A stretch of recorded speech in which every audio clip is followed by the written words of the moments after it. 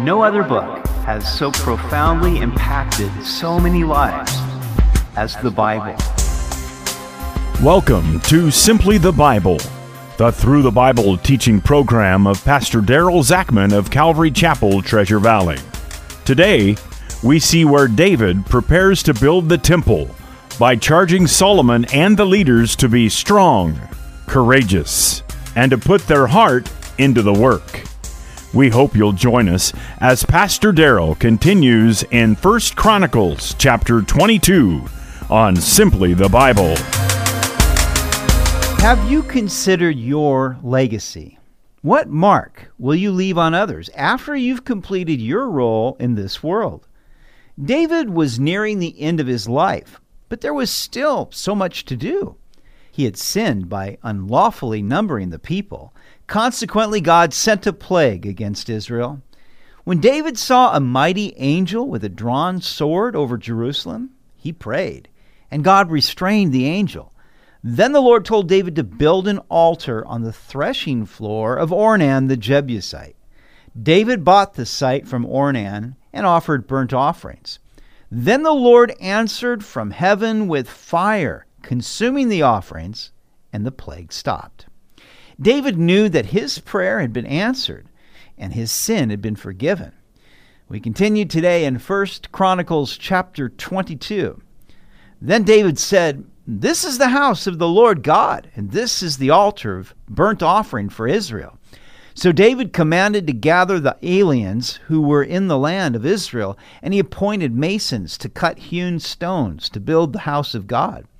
And David prepared iron in abundance for the nails of the doors of the gates and for the joints, and bronze in abundance beyond measure, and cedar trees in abundance, for the Sidonians and those from Tyre brought much cedar wood to David. Now David said, "Solomon, my son, is young and inexperienced, and the house to be built for the Lord must be exceedingly magnificent, famous, and glorious throughout all countries. I will now make preparation for it." So David made abundant preparations before his death.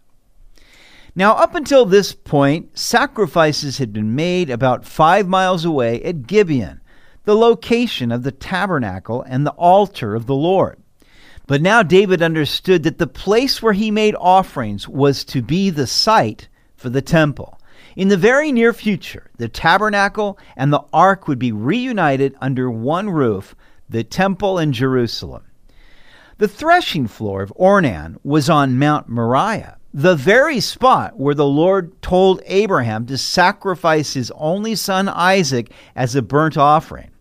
Of course, God spared Abraham's son, but Abraham spoke prophetically when he said, "In the mount of the Lord it shall be provided." Now this would become the site of the temple. But beyond this, Abraham's prophecy looked forward to the Lamb of God, Jesus Christ, who on this same mountain would take away the sins of the world. Now God had told David that he wasn't the one to build the house of the Lord.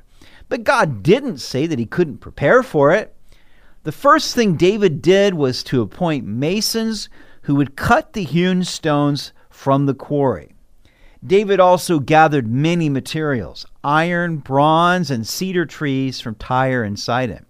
David knew that it would be a great work to build the temple, and he knew that Solomon was inexperienced, so he wanted to help his son get prepared in any way that he could. To build a magnificent temple for the Lord would be David's legacy. It was his heartfelt passion. He wanted it to be famous among the nations. While other rulers have sought to be remembered for their great building projects, David wasn't interested in glorifying himself. He wanted the name of the Lord to be glorified in all the earth. And that gives us yet another clue as to why God called David a man after his own heart. Now this makes me wonder, what is my legacy? What will I leave behind after I'm gone? It is a good question for each of us to ask. It isn't about making a name for ourselves, but about glorifying God and investing spiritually in the lives of others. That's going to be what really matters. Then he called for his son Solomon and charged him to build a house for the Lord God of Israel. And David said to Solomon, "My son, as for me, it was in my mind to build a house to the name of the Lord my God. But the word of the Lord came to me, saying, You have shed much blood and have made great wars. You shall not build a house for my name, because you have shed much blood on the earth in my sight. Behold, a son shall be born to you who shall be a man of rest, and I will give him rest from all his enemies all around.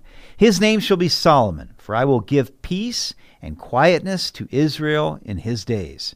He shall build a house for my name, and he shall be my son, and I will be his father, and I will establish the throne of his kingdom over Israel forever."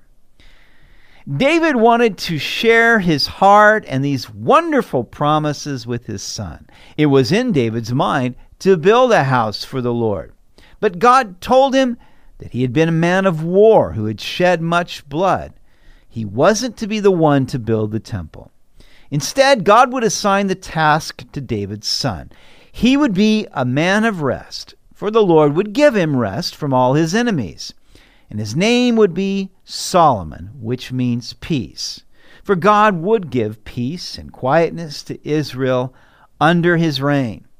Solomon would build the house, and God would adopt him as his son, establishing the throne of his kingdom forever.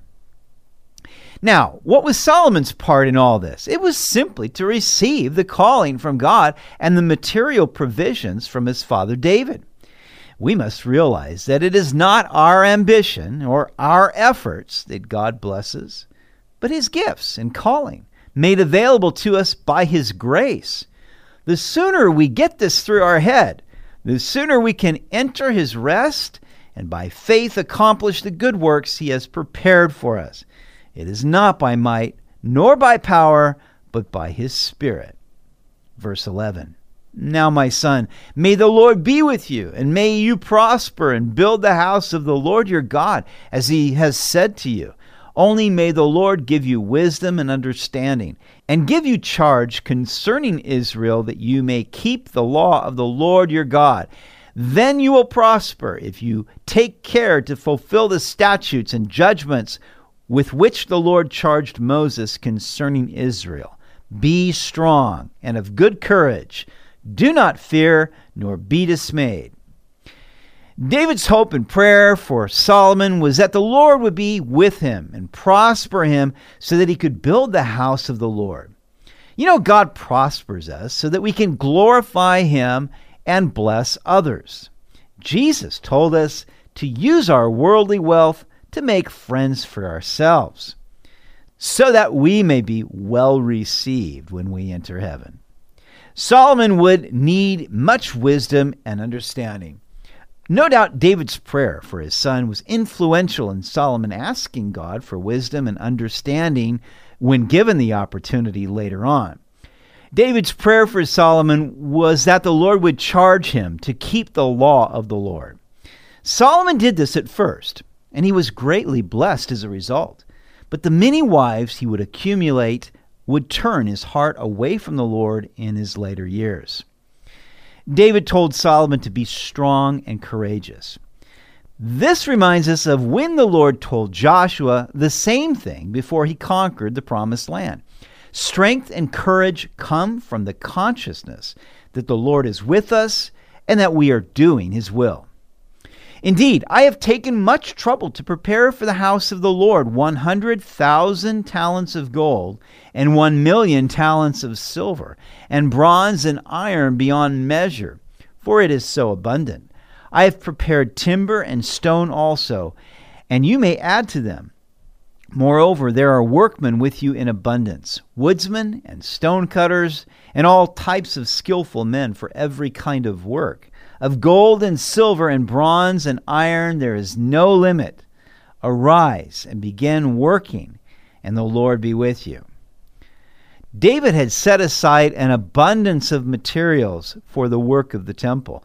3,750 tons of gold. Imagine that. 37,500 tons of silver. You see, David amassed all of this great wealth from the many wars that he fought. In addition, there was immeasurable bronze and iron, timber and stone, everything Solomon would need. Also, David had an abundant workforce of woodsmen, stonecutters, and various skilled laborers. David also commanded all the leaders of Israel to help Solomon his son, saying, "Is not the Lord your God with you? And has he not given you rest on every side?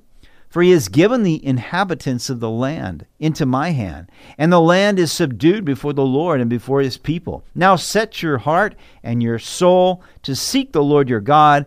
Therefore arise and build the sanctuary of the Lord God to bring the ark of the covenant of the Lord and the holy articles of God into the house that is to be built for the name of the Lord." David knew that Solomon would need strong leaders around him to support him in this work. So David commanded the leaders of Israel to help his son. And then he pointed out that God had given them rest and victory over all their enemies. It was just a good time to begin the work on the temple because there was rest on every side.